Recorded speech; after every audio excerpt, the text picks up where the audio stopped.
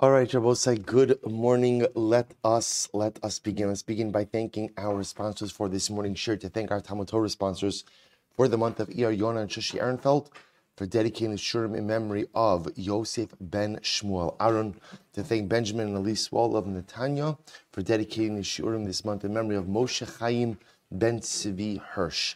We thank our Daf Yomi sponsors, David and Malki Kramer, Lezecher Nishmas Larissa Kanayeva. It's actually a pretty amazing dedication, who lived most of her life in the USSR, but lived her last years with her husband as a proud Jew in Baltimore.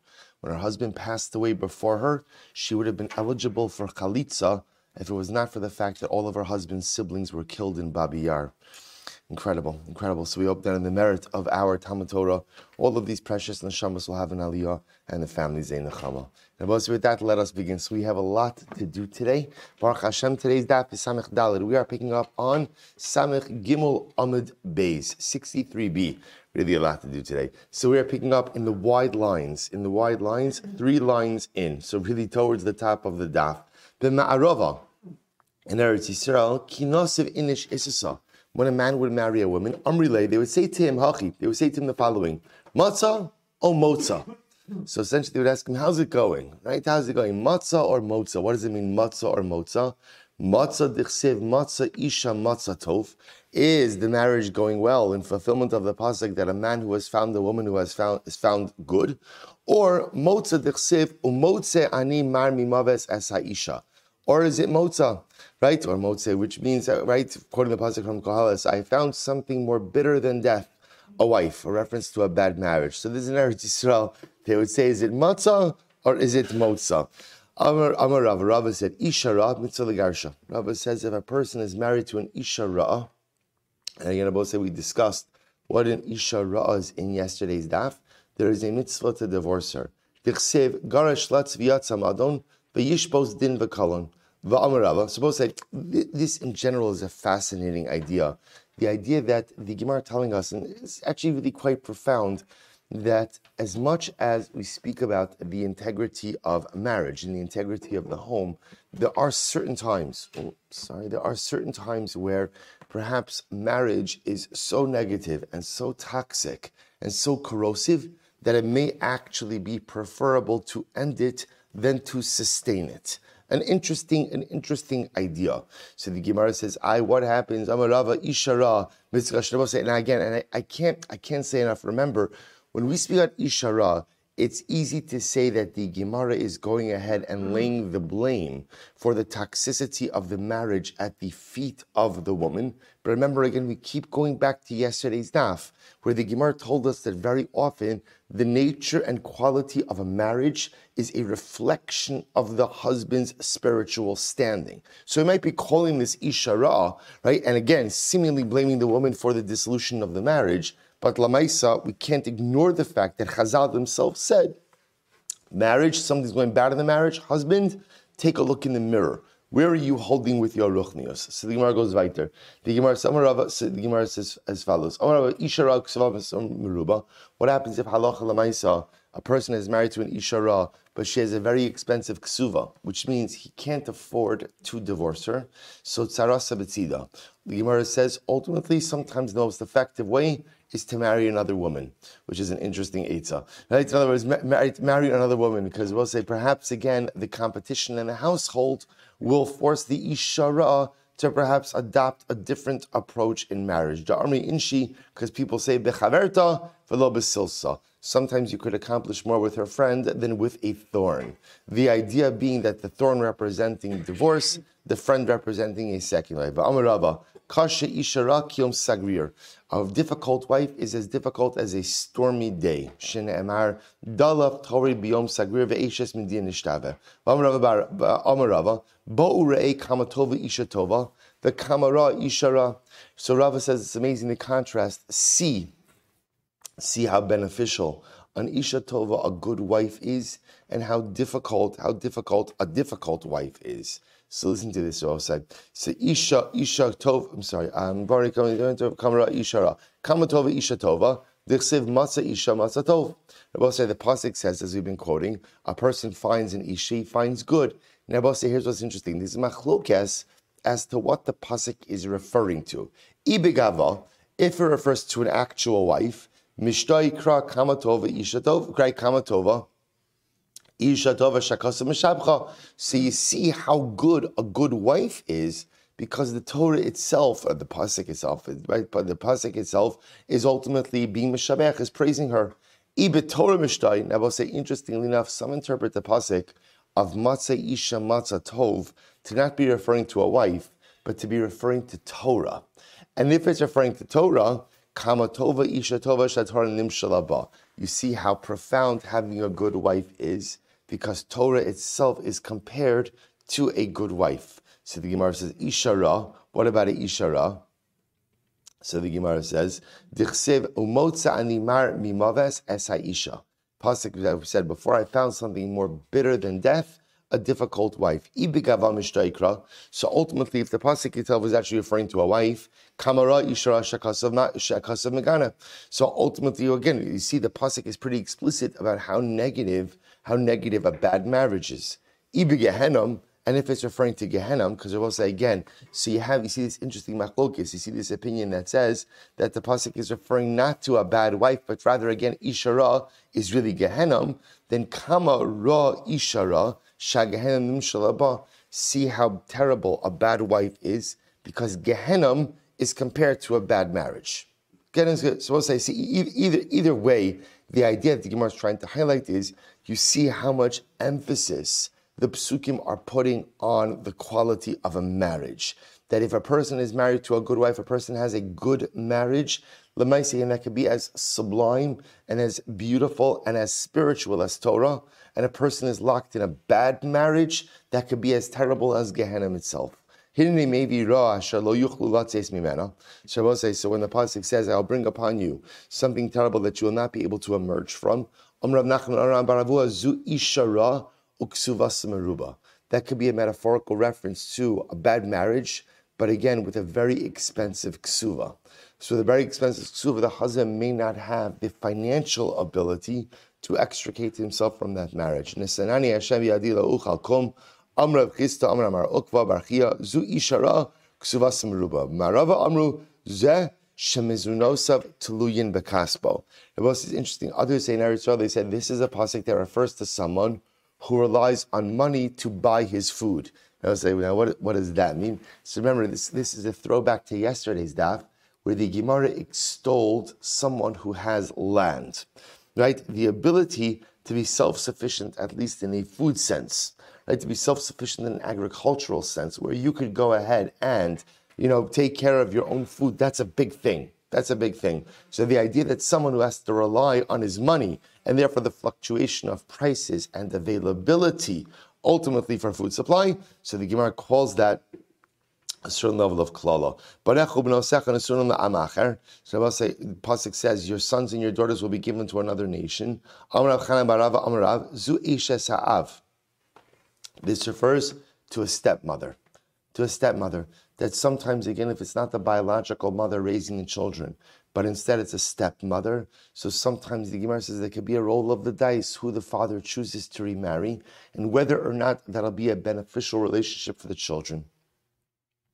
Begay Naval Achiseim, Amrav Chanan Barava Amrav Zu Ishara Uksuva Samarubra. We'll say, keep coming back to this example of a difficult wife, a difficult marriage with a very expensive ksuva.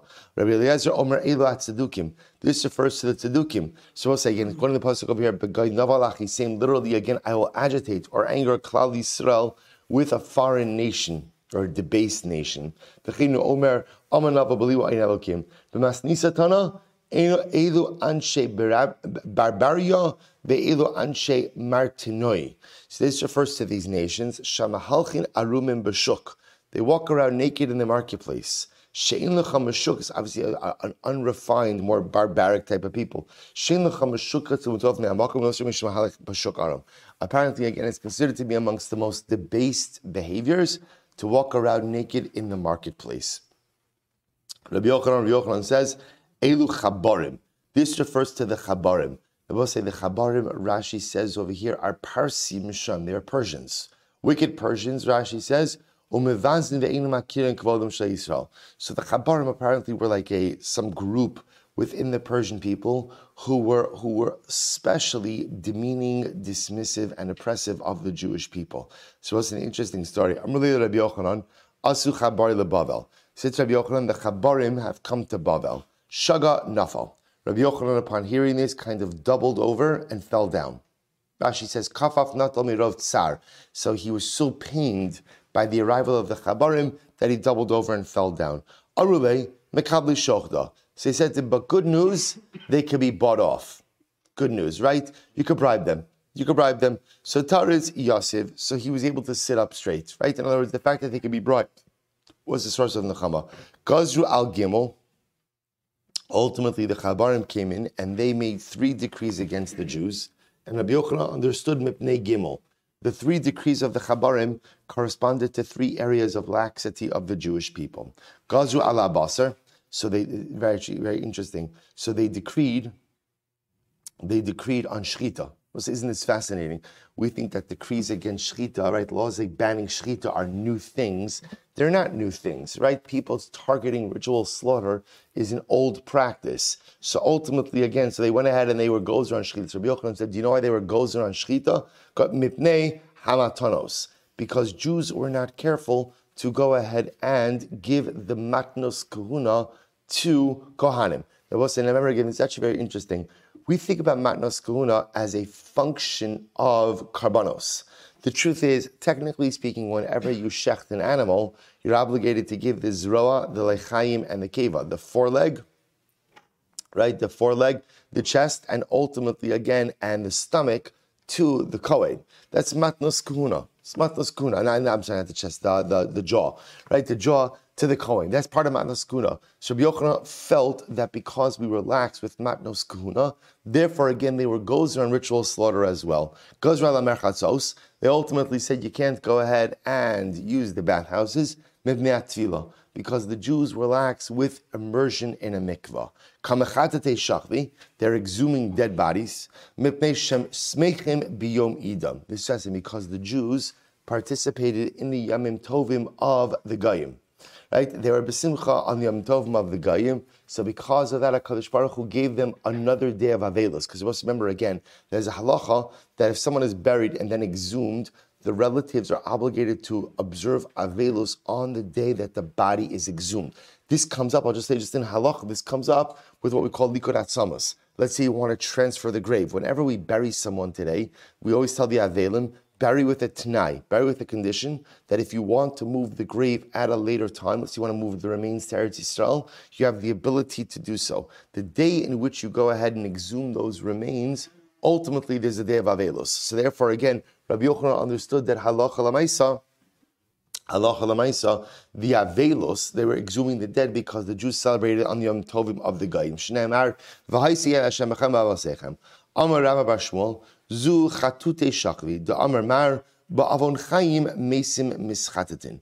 Sometimes because of the sins of the living, the dead are exhumed. Amar li Rava l'Rab bar Mari, ksiv. So we'll say the Gemara quotes the pasuk here. Quotes the pasuk from Yirmiyahu, and the pasuk says, all right, lo yasfu v'lo yikaberu l'domina pnei adam hayiyu. Literally, again, they will not be collected, they will not be buried in silence on the earth.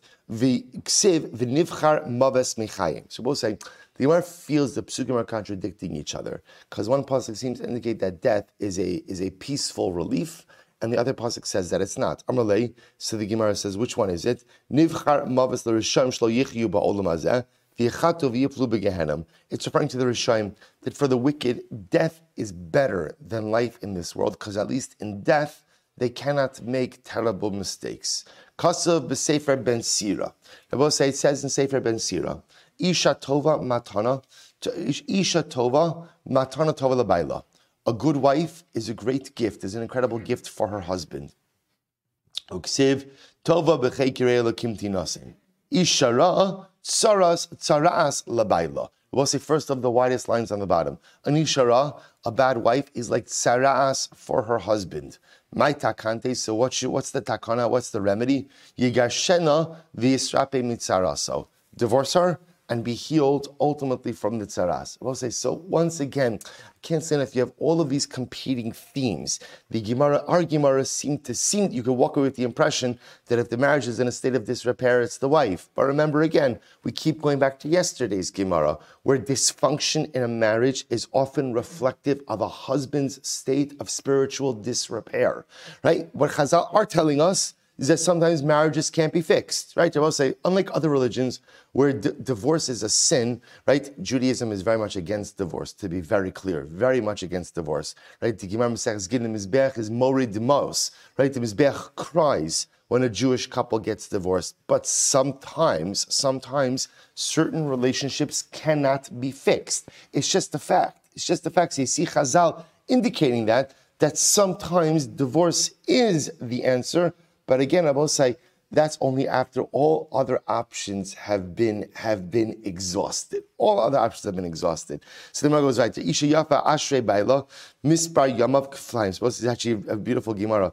If a man is zocheh to be married to a beautiful woman, and again I will say the Pashut Pshat is that it's referring to her physical beauty. He's zocheh to be married to a beautiful woman. Mispar Yamav Kflaim. It's like he has. I will say it's like the days of his life have been doubled.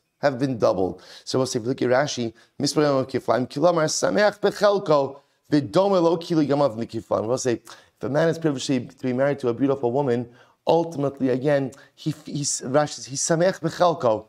He's happy with what he has. It's such a beautiful Gemara. He's happy with what he has. And when a person is happy with what he has, then at the end of the day, he feels like his life has been prolonged.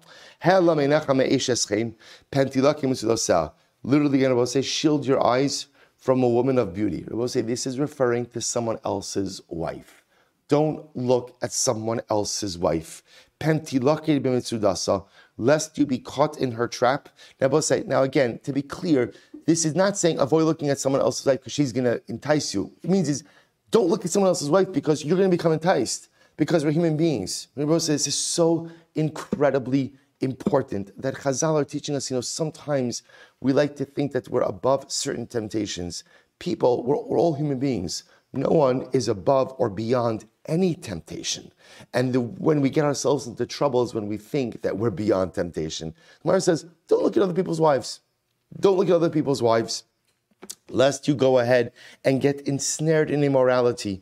So the Gemara goes right there. So, al-tat eitzel ba'ala, limsoch imo yayin v'sheichar, ki betoar yafa ishar yafa rabim chushtasu vatsum kol harageh. And I will say, if there is a woman that you find attractive, someone else's wife, don't start drinking l'chaims with her husband.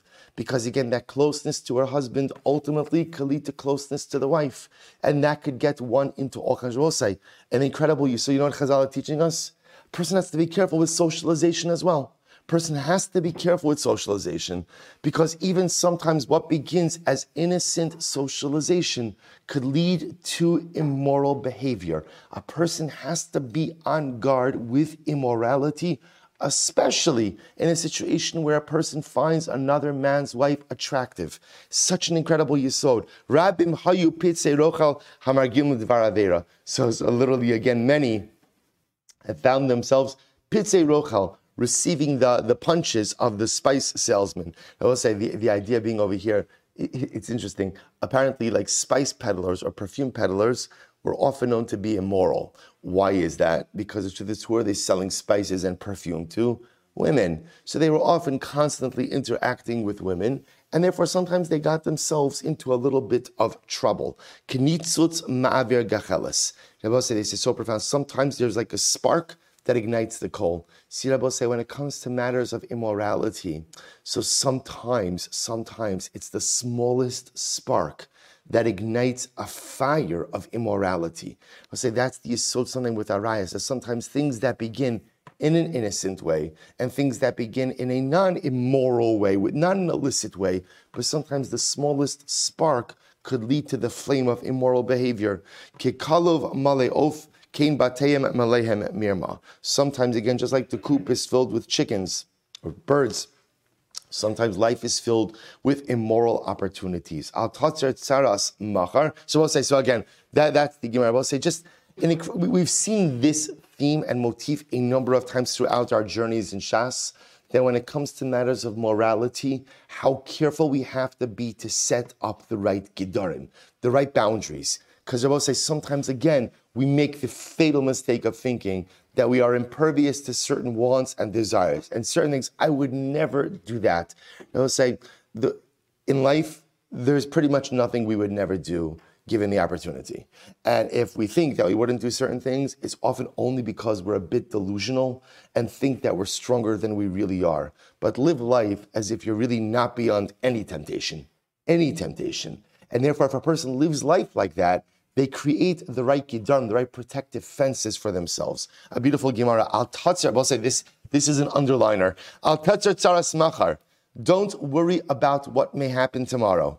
Kilo teda mayolad yom. Because tomorrow, you don't even know what today's going to bring. Shema machar ba ve'einonen nimsa. Right? Because tomorrow may come and you may not even be here. Nimsa mitzta'ar ala olam she'in shalo. And it turns out that you're worrying about a world that is not even yours. You'll say, what a profound Gemara. What a profound Gemara, right? Unlike the famous Ma'amar Chazal that says, don't stop thinking about tomorrow, right? So apparently, again, that is incorrect. Stop thinking about tomorrow. The Gemara says, what are you worrying about tomorrow for? Right? What are you worrying about tomorrow? Worrying about tomorrow presupposes you have a tomorrow. Not to sound morose, but no one knows what's going to happen tomorrow. So what Chazal is really saying is like this. Instead of using all of your energy worrying about tomorrow, focus on maximizing today. Because today is what you have, right? Today is what you have. That's biyadcha. Tomorrow, you have no idea what's going to happen. And so many times in life, people worry about a future that they may or may not have. Nimtza mitzta'ir ala olam she'in shalo. It turns out you're worrying about a world that may or may not be yours. Today is yours. Now we'll say, it doesn't mean that Chazal are telling us not to engage in future planning. Of course you have to engage in future planning, but what Chazal are telling us is that so often we wrap up so much of our emotional energy and resources worrying about the future and worrying about tomorrow that we forget to maximize today. Incredible. So mana rabim mitoch beisecha v'lo hakol tavi beisecha. We'll say, so listen, interesting. So count many amongst the members of your home, but don't allow everyone into your home. We'll say, isn't that an incredible yesod? Chazal telling us, have an open house, and be the kind of person who's able to interact with many, but be very careful what influences you do allow into your home. I was supposed to say, such an incredible yesod. Don't just allow anyone or anything into your home. There's got to be a filter installed in the home. You don't say there's a filter for what I allow inside of my home. The Gemara goes on, Rabbi Darshe Shlomecha. Ultimately, again, I will say there should be many people who ask about you. In other words, be the kind of person who is necessary and impactful for the masses. Gala sod la'achad me'elef. But only reveal your secrets to 1 out of 1,000 people. I will say, in other words, this is a good way to live life. Assume most people cannot maintain confidentiality, right? And that's absolutely 99% of people will not maintain confidentiality. So therefore, again, you have to have someone who you could share your secrets with, but usually that person is 1 out of 1,000. Amr Rabbi Asi, Ein Bein David Ba, Ad Shichlu Kol Neshama Shebeguf. We saw this Gemara yesterday. The Mashiach only comes once all of the neshamas are emptied out of that chamber called the Guf. Shen Emar Kiruach Milafana Yatov and Neshamas Ani Asisi. Tanya Rabbi Lezer Omer. Kol Mi She'ein Osek. Back to Peri Verivia. It's supposed to be incredible, right? Incredible Gemaras. All of these Gemaras are incredible. Back to Peri Verivia. So Rabbi Eliezer says, Kol Mi She'ein Osek Peri Verivia Kilu Shofech Damim. Whoever is not engaged in the mitzvah Peri Verivia, it's as if he's spilling blood. Rabbi say, once again, I keep going back to the idea, you see that whenever Chazal speak up Peri Verivia, what do they say? Osek. Because this goes back to what we started with on Sunday, which is, what's the mitzvah Peri Verivia? What's the mitzvah? Iskos. It's to try to have children, right? Whether or not I have children, that's up to HaKadosh Baruch Hu. So the Gemara is saying, if a person doesn't try, it's as if he shofech dam, as if he spills blood. Shnei Amar, shofech dam ha'adam ba'adam damo yishapech. What's the pasuk in Bereshis? Person kills someone, his blood will be spilled. And it says right after this Parshas Noach, it says right afterwards, V'atem peru uravu.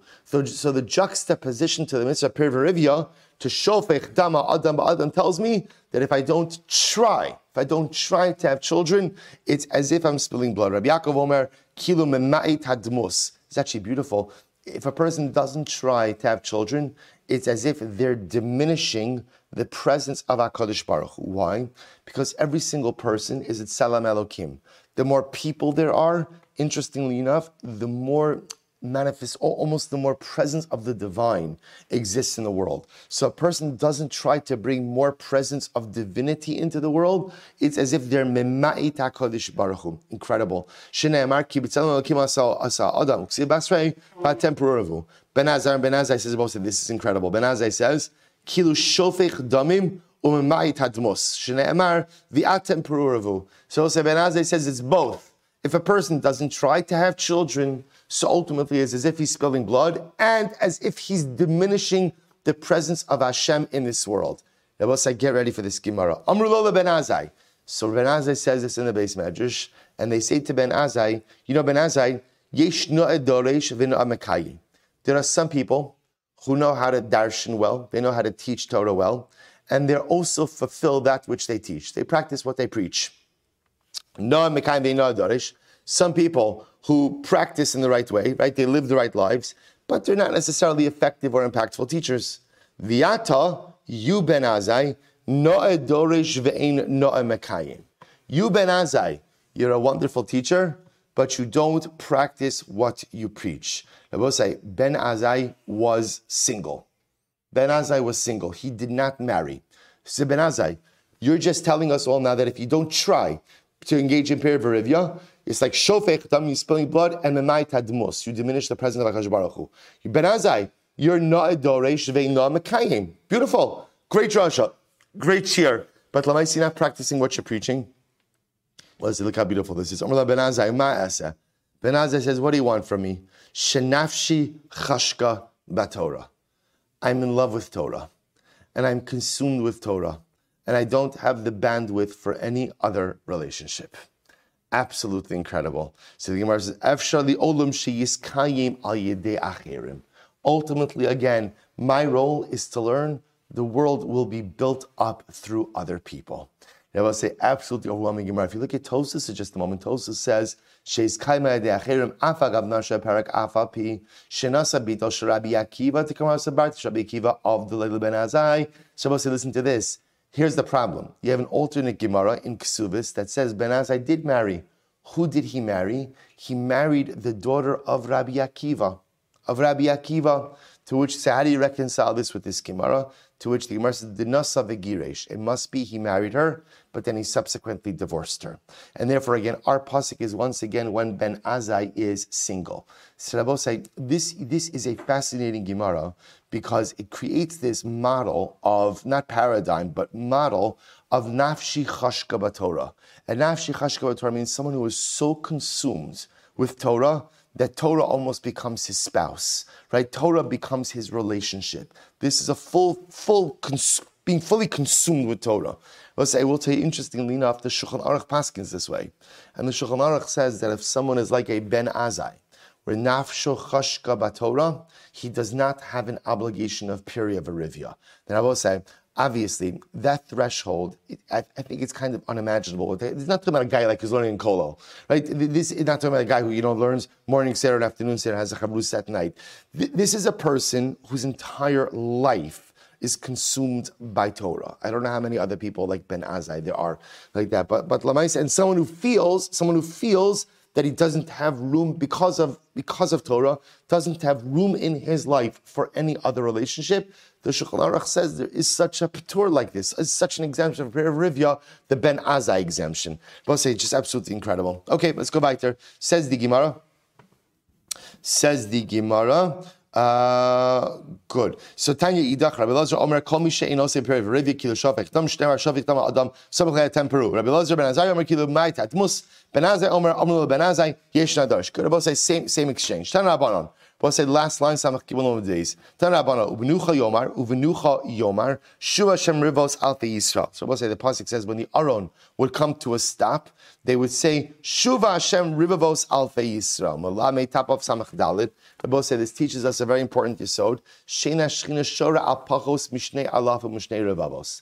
We'll say in order for the Shechina to rest on Klal Yisrael, there must be at least 22,000 Jews. There has to be in existence at least 22,000 Jews for Cheshach Baruch Hu to rest upon Klal Yisrael. We'll say that's ultimately again so Shuv Hashem Rivavos Alfei Yisrael. So why is this important? Harei Shahal Yisrael Shnei Alaf Mushnei Rivavos Chaser Echad V'Zel Asak B'Peri V'Rivya. So we'll say the Gemara is just giving an extreme example. What does it mean if someone is not osik beperi v'rivya? Someone doesn't try to have a family, that they're memayit hadmus, that they diminish the divine presence in the world? Because you could have it's a bit of an exaggerated case, but let's say, assuming we accept this premise, you could have you need 22,000 Jews in order for the Shekhinah to rest upon Klal Yisrael. And now what happens? Let's assume for a moment there's 22,000 minus one. And then Ruvain, who could have been Osek B'Peri V'Rivya, doesn't have a child. It turns out that he's literally being Memait Hadamus. Okay? So the Gemara says, Eliezer Chayiv Misa. If a person doesn't try to have children, he's Chayiv Misa. Shneimar Ubanim Lo Hayu Lahem. Nadav and Avihu. When the Torah recounts again their death, the Torah adds in this phrase, they didn't have children. So there is a school of thought that Nadav and Avihu were held accountable because they never tried to establish families. You can infer from this, had they had children, they would not have died. Person who doesn't try to engage in Peri V'Rivya causes the Shekhinah to depart from Klal Yisrael. Shneimar, Lios l'chal Elokim ulazaracha acharecha. Bizman shezaracha acharecha, when you have offspring after you, Shechina Shora, then the Shechina is with us. Ein zaracha acharecha, if there is no offspring after you, so Ami Shora, who is the Shechina going to reside upon? Ala itzim v'ala abonim, on the trees and on the stones, and therefore again one is obligated to engage in Peri V'Rivya. So we'll say this concludes the sugya. Actually, I take it back. It does not conclude the sugya. We have one more piece.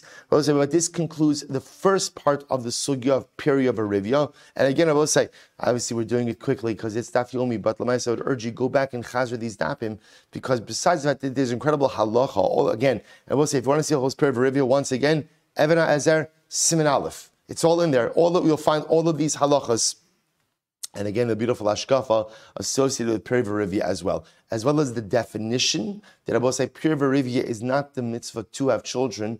The mitzvah Peri V'Rivya is the mitzvah to try to have children. And as long as one is trying, ultimately they're fulfilling the mitzvah. The difference is once you have, we paskin like Beis Hillel, a boy and a girl, you're allowed to stop trying. However, even after you fulfill the technical mitzvah Peri V'Rivya, we've also established that there is an additional mitzvah of Sheves, which is general population of the world, which is non-gender specific, which halakha l'maisa requires a person to try to keep having children. Obviously, we'll say the halachas in terms of is a person at a certain point in time allowed to stop trying to have children. Again, those are all additional sugyas that are beyond the scope of our Gemara right now. Let's go weiter. Says in the Mishnah, Nasa isha v'sha ima eser shanim v'lo yolda.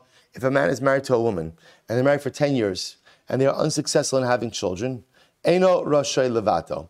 The most Eino Rashay Levato means a husband has to fulfill the mitzvah Peri V'Rivya. Remember again, the mitzvah Peri V'Rivya is on the man, it is not on the wife. So if a husband has been married for 10 years, that's the duration, they don't have children, he has to find an alternate solution to have children. So I will say, so what are the alternate solutions? So Rashi points out, he could either divorce his wife, right, or he can marry another woman. So the Gemara says, Girsha, if he divorces his wife, mutares li nase la'achar. She is permitted to marry another man. Now, both say, now what does that mean? See, when the Gemara understands, the Mishnah understands as follows, that halacha l'maisa, if a couple is childless for 10 years, what the Mishnah is saying is, we don't know who the challenge resides in. In other words, who has the issue, who has the fertility issue. So therefore, again, I will say, the Mishnah phrases it that the husband is obligated to take action because the husband has the mitzvah Peri V'Rivya. But we don't assume that it's the woman who has the fertility issue. Because and therefore, again, upon divorce, she can get remarried. And who could she get remarried to? In other words, anyone. In other words, she can get remarried after 10 years of her first marriage to a man who all says them is a pervrivi. We don't assume that the fertility issue is hers, so she can get remarried. And when she gets remarried, ultimately, again, I will say, and the second husband also has the same 10-year window with this wife. So I will say, interesting enough, so if they don't have children, husband has to fulfill his mitzvah, so has to do something, but we don't automatically assume that the issue is hers. Therefore, she's permitted to go in and get remarried as well. Vimi pila, what if a woman was pregnant and then miscarried? So mona misha shepila. The 10-year clock begins from the miscarriage. In other words, this is actually interesting. In other words, if a woman is pregnant and miscarries, we don't say that a miscarriage is the equivalent to no pregnancy. So therefore, the 10-year clock begins from the time of the miscarriage. Says, say an incredible Gemara, if a man was married to a woman and they were married for 10 years, fulo yolda, and they just didn't have children, Yotzi, so he's obligated to divorce her. Now, as we saw, you don't have to divorce her, you could also marry another wife. But Lamaisa, he is obligated to do something to allow for his fulfillment of perverivya. V'yitain ksuva, and he has to pay her ksuva. Now, obviously, he has to pay her ksuva, because Lamaisa, we don't assume that halacha Lamaisa, the inability to have children, is because of her. Shema lo zacha lichibanos mimena. So I'll say, because once again, we don't, because perhaps it was him. I was going to say, perhaps it's his zechus that doesn't allow for children. In other words, the Rebbe said we don't penalize her in any way, because it's just as possible or probable that it's an issue with him. Shema, the Rebbe said, lashon of shema lo zacha. Maybe he did not merit to have children with this woman. Afa pishin raya ledavar zeichel ledavar. We'll say, even though again we don't have a raya. We'll say raya means I don't have a pasuk like a mitzvah, like a halacha to support this, but we have an illusion. We'll say, what's the scriptural illusion? Listen to this. Miketz eser shanam lashaves Avram ba'aretz Canaan. So we'll say, remember again, the pasuk says 10 years after Avram and Sarai came to Canaan, what happened? Avram married Hagar. He took an additional wife. Let's say so. Interestingly enough, the Gemara says, "Lilamdecha she'ein yeshivas chutz la'aretz ola lo min haminyan." Rabbi say this is wild. In the 10-year infertility clock, so living in chutz la'aretz doesn't count towards the 10 years. Why doesn't living in chutz la'aretz count? Look at Rashi. This is absolutely incredible. Rashi says, "Miketz eser shanim bal Hagar." V'hadlo nasiv la b'hanech shani kamay achlo bala arts kinan sheyu shanim merubos b'padan aram ladecha she'ein yeshivas chutz la'aretz olalo. I will say, if you're living in chutz la'aretz, the 10 years don't count. Why? Dilma mishum avon chutz la'aretz heim akurim. Maybe it's because of the sin of living in chutz la'aretz. Maybe that's why they're infertile. Wow. I will say, what an overwhelming Gemara. First of all, Rashi calls it the sin of living in chutz la'aretz, which is a very, very, very overwhelming and strong lashon. And I will say, even if you want to say, not everybody agrees, right? There's different opinions. I will say, the fact that Rashi even floats that phrase, the sin of living in chutz la'aretz, that maybe that's the reason. Maybe that's the reason they don't have children. So I will say, this is actually fascinating, because what Rashi is driving it as follows. Why didn't Avraham marry Hagar or marry someone, right, in Padan Aram? Right, Avraham and Sarah were married for many years before they came to Canaan, and obviously they're not blessed with children all of those years. So the Gemara understands, because halacha l'maisa, this idea of the 10-year infertility clock doesn't apply in chutz la'aretz, because in chutz la'aretz, what the Gemara is saying is there's another mitigating factor, or there's another factor that may be causing infertility, which is the chait, the sin of living in chutz la'aretz. So I'll say, so profound. I'll tell you, I saw last night brought down that often, it's incredible, I never heard this before, that when couples would come to Reb Chaim, when men would come to Reb Chaim, right, Reb Chaim Zecher Tzadik v'Kadosh Livracha, and speak about the fact that they didn't have children, Reb Chaim would ask them if they live in Eretz Yisrael. And if they said no, Reb Chaim would suggest for them to come and live in Eretz Yisrael.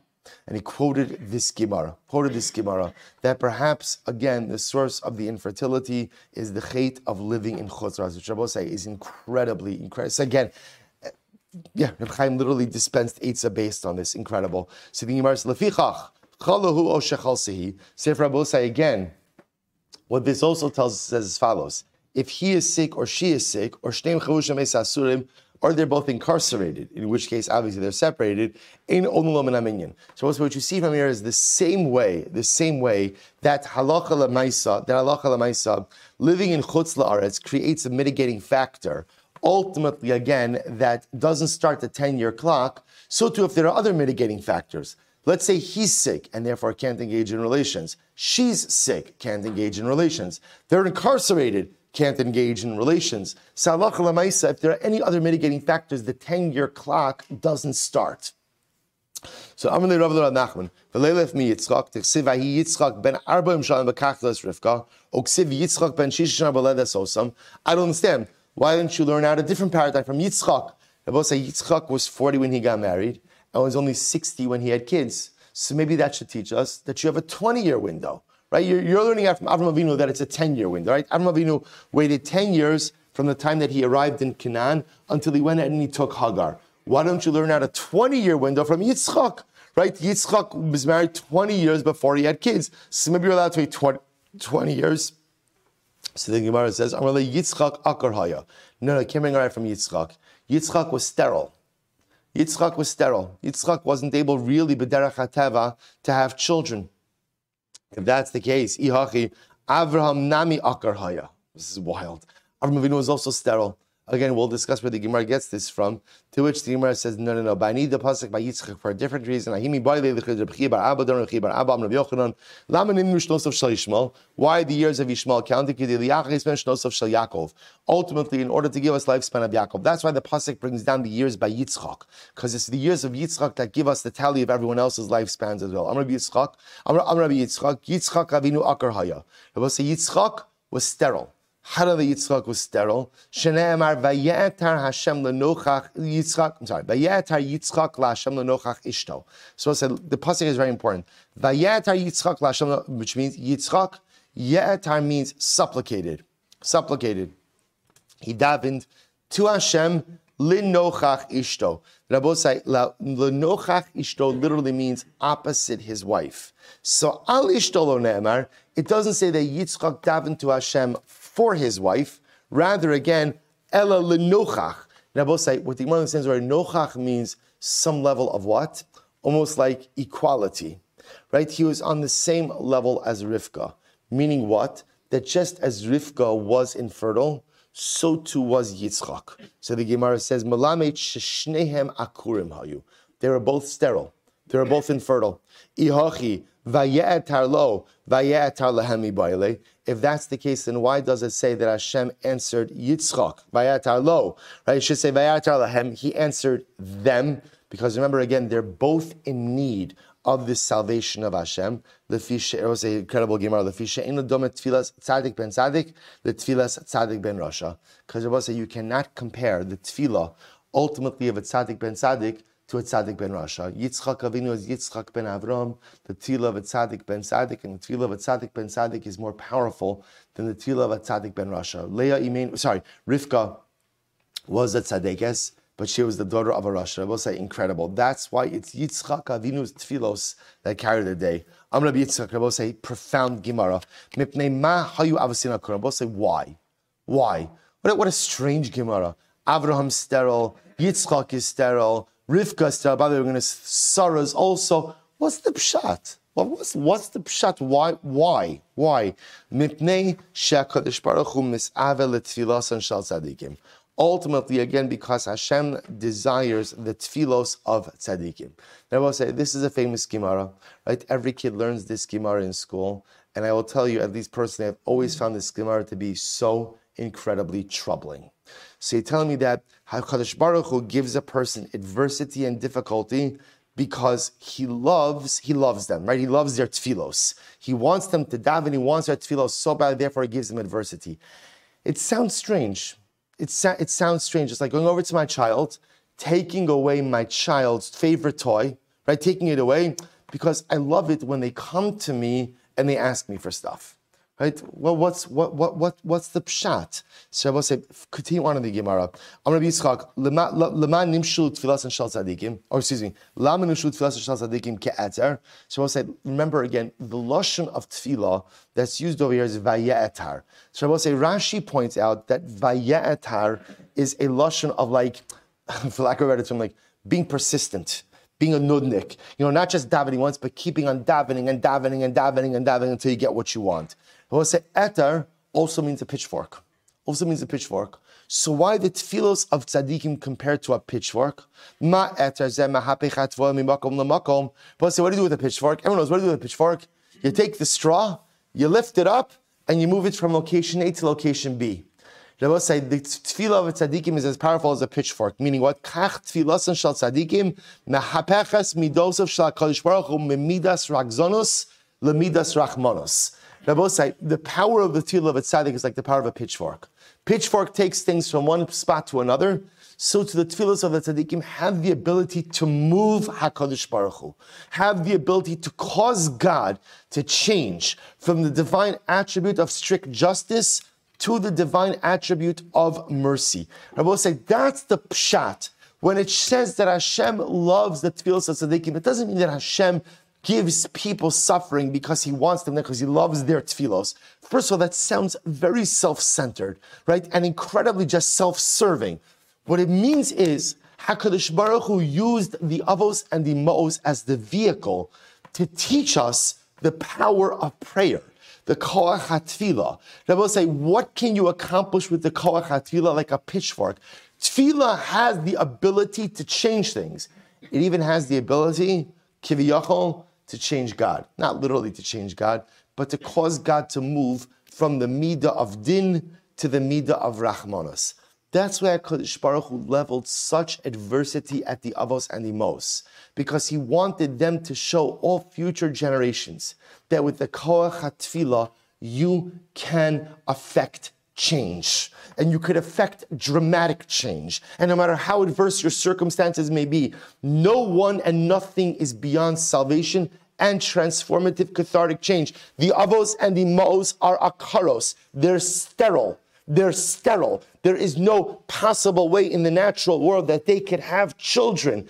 But HaKadosh Baruch Hu gave them these circumstances, not because HaKadosh Baruch Hu was waiting there for us to daven, because He wants us to show, He wants them to show the world, show people. Tefillah is not just a mechanistic behavior. It's not just something you engage in to check the box.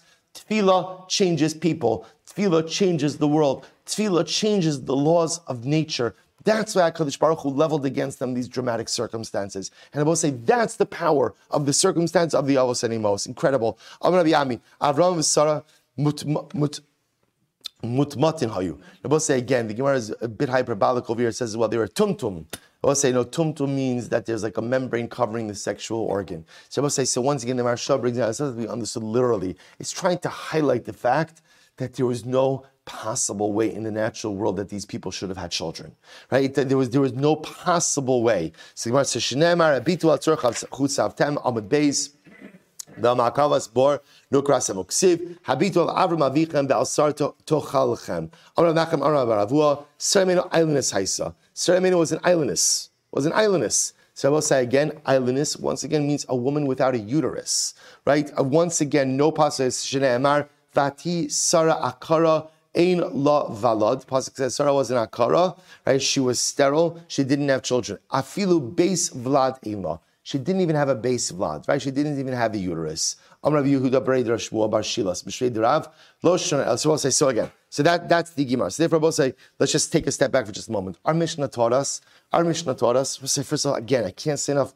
I feel bad that we don't have enough time to do justice to a lot of these Gemaras. But I will say the Gemara we just learned about Tefillah is so important, and I think it's the correct understanding of the Gemara, because the notion that HaKadosh Baruch Hu just makes people suffer because He likes their tefillos, He likes the tefillos of the righteous.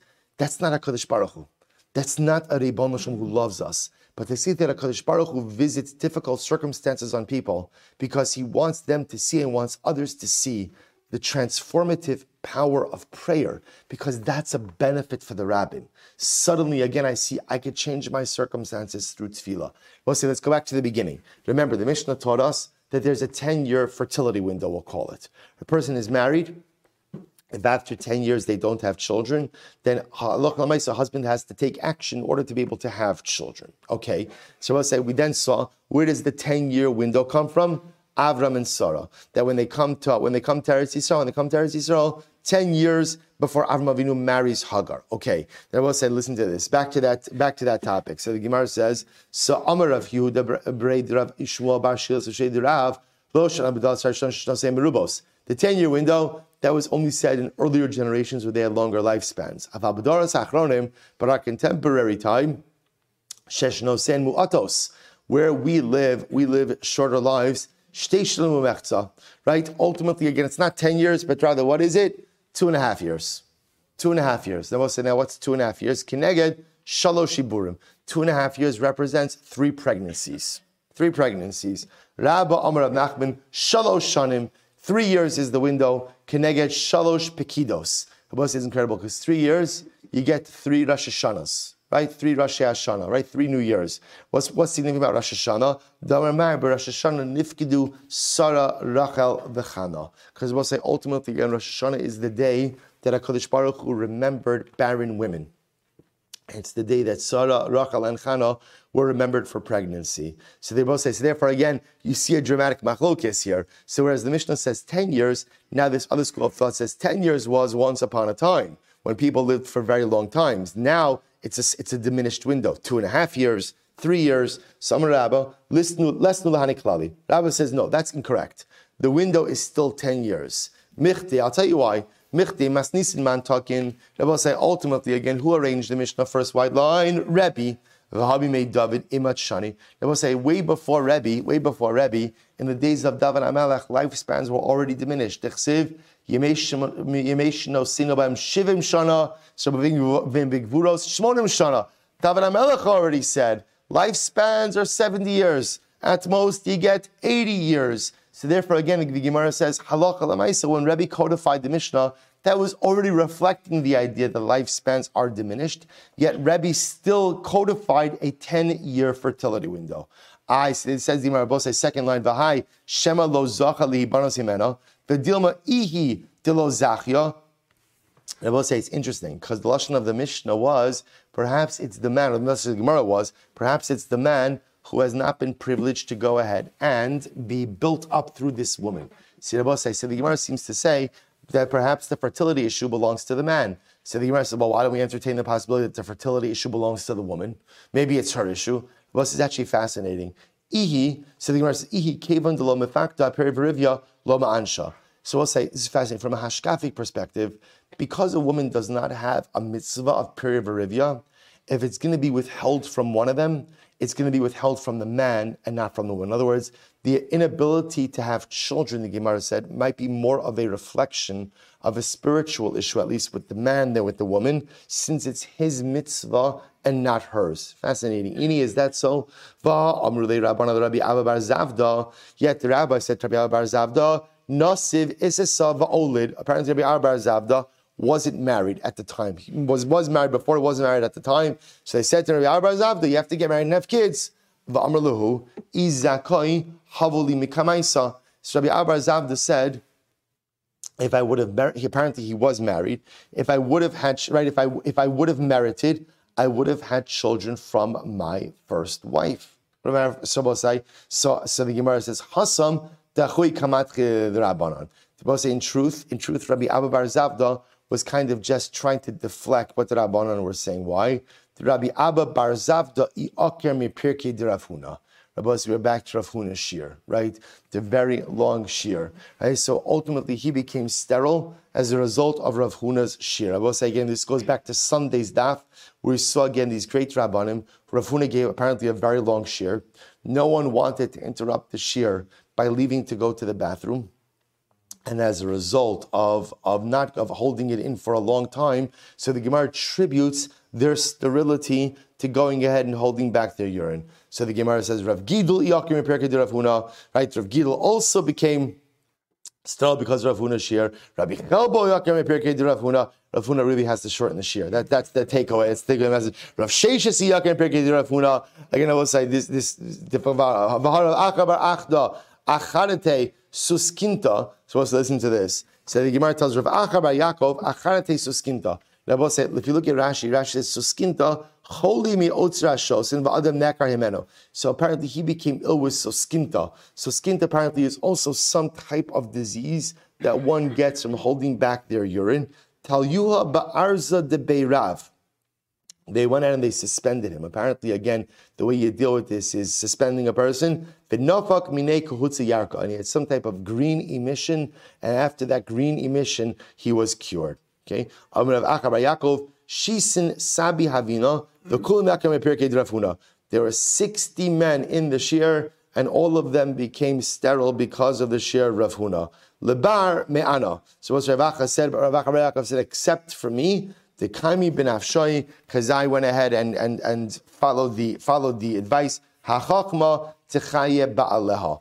Ultimately, wisdom will go ahead and sustain those who have it. Shabbos say, so it's not clear exactly what this meant. In other words, how did Rav Acha bar Yaakov avoid this sterility which plagued everyone else?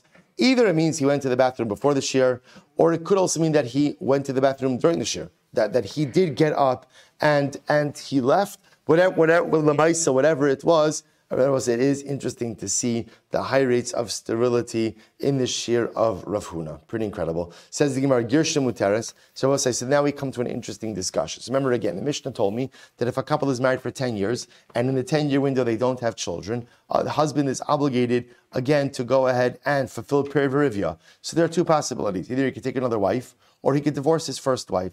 Let's assume for a moment he divorced. So Reuven and Rachel are married, right? They have no children for 10 years. Reuven divorces Rachel. So the Mishnah says that Rachel is now permitted to go ahead and marry another man, because remember, we do not assume that the sterility is her issue, and she can marry another man. When she marries this other man, she now has what? A new 10-year window. Rabbi say the Gemara makes an interesting diuk. Sheni in, shlishi lo. Rabbi say, what happens if Rachel marries a second husband? She marries Shimon, another husband, and now another 10 years go by, and she does not have children. So you could infer from the Mishnah that as much as Rachel is permitted to go ahead and marry a second husband, she's not permitted to what? Marry a third husband. Why not, Rabbi saying? So Masnisin Mani Rebbehi. Our Mishnah reflects the view of Rebbe, namely that Chazaka is established after 2 times. Chazaka is after 2 times. Rabbi say after the second husband and being infertile for 10 years, she now has a chazaka that she is an infertile woman. Now, both say, does that mean she can't get remarried? No. It just means that what? She can't marry a man who has to fulfill the mitzvah perivarivya. So if there's a man who's already fulfilled his mitzvah, that's totally fine. But lamaisa, she would not be permitted to marry a man who still has to fulfill his mitzvah. This Sanya was an interesting case. Mala harishon umeis, sheni umeis, shlishi lo samud Rebbe. Let's say again, following situation. A couple has a child, right? They circumcise the first child, bris milah, and the child dies from circumcision. Circumcise the second child died from circumcision. So I'll say, so today, we know that this is a result of hemophilia, right? In the times of Chazal, but what we did know is, after the second child dies, and now they have a third son, we don't give a bris milah to that boy. Right? We don't give a bris milah. Why? Divrei Rebbe, because Rebbe holds that chazaka is established after 2 times. Rabbi Shimon Omer Shlishi Tamo. Rabbi Gamliel says, no, we would give a bris milah to the third son. So Revi'i lo samol. If the third son dies chas v'shalom, then the fourth son, we would not give a bris milah to. So Rabbi say machlokes Rebbe or Shimon Gamliel. Rebbe says chazaka established after 2 times. Rabbi Shimon Gamliel says chazaka established after 3 times. Once agavat hanya ipcha. But we learned just the opposite, because we learned Heimi Nayu Achranaisa. Tash, the Gemara says, but we learned just the opposite. Right? We learned that Rebbe holds 3 times, and Rabbi Shimon Gamliel holds, the Rebbe holds 3 times, and Rabbi Shimon Gamliel holds 2 times. So Rabbi says, so therefore again says the Gemara, so which one ultimately again is latter? Because also we assume that the latter one is going to be the authoritative one. So says the Gemara, which one is latter? Tashma daran v'chebar abba amra b'yochanan ma'aseh ba'arba chayos b'tzipori shemala rishona umeis shnia umeis shlishish umeis revius. So let's listen to this. There was a case of 4 sisters. Case of 4 sisters in Tzipori. And I will say the following situation happened. Sister number 1 had a son, circumcised him, he died. Sister number 2 had a son, circumcised and he died. Sister number 3 had a son, circumcised and he died. Revi'as baslet Rabbi Shimon Gamliel. Ultimately, the 4th sister now had a boy. She comes from Rabbi Shimon Gamliel. So Amar le al tamuli. So she said to her, do not go ahead and circumcise her. Rabbi Shimon Gamliel seems to say that chazaka is established after 3 times. Okay, to which the Gemara says, well, don't bring a raya from here. Dilma ki asya shlishis nami hava amar la. So Rabbi say, so if that, Rabbi say, you can't bring a raya from, why can't you bring a raya? They came to ask the shaila at the 4th son. Maybe had they come to ask the shaila at the 3rd son, maybe what? Maybe ultimately would have paskined that way as well. In Cain, my asada said Rabbi Chiya bar Abba. If that's the case, ultimately again, then what's the edus? What is Rabbi Chiya bar Abba really coming to say? V'dilma hakamashlan da'achayos mechaskos. Maybe he's coming to say that halacha l'maisa, sisters create the chazaka. We'll have to stop over here for today. But again, what I just want to point out to you is we're going to end off with this piece that maybe familial chazaka could be established ultimately again through sisters. So for example, we're normally using that familial chazaka is established through one family. Maybe sisters could establish familial chazaka as well. Rabbi say to be continued tomorrow. Shkoyach.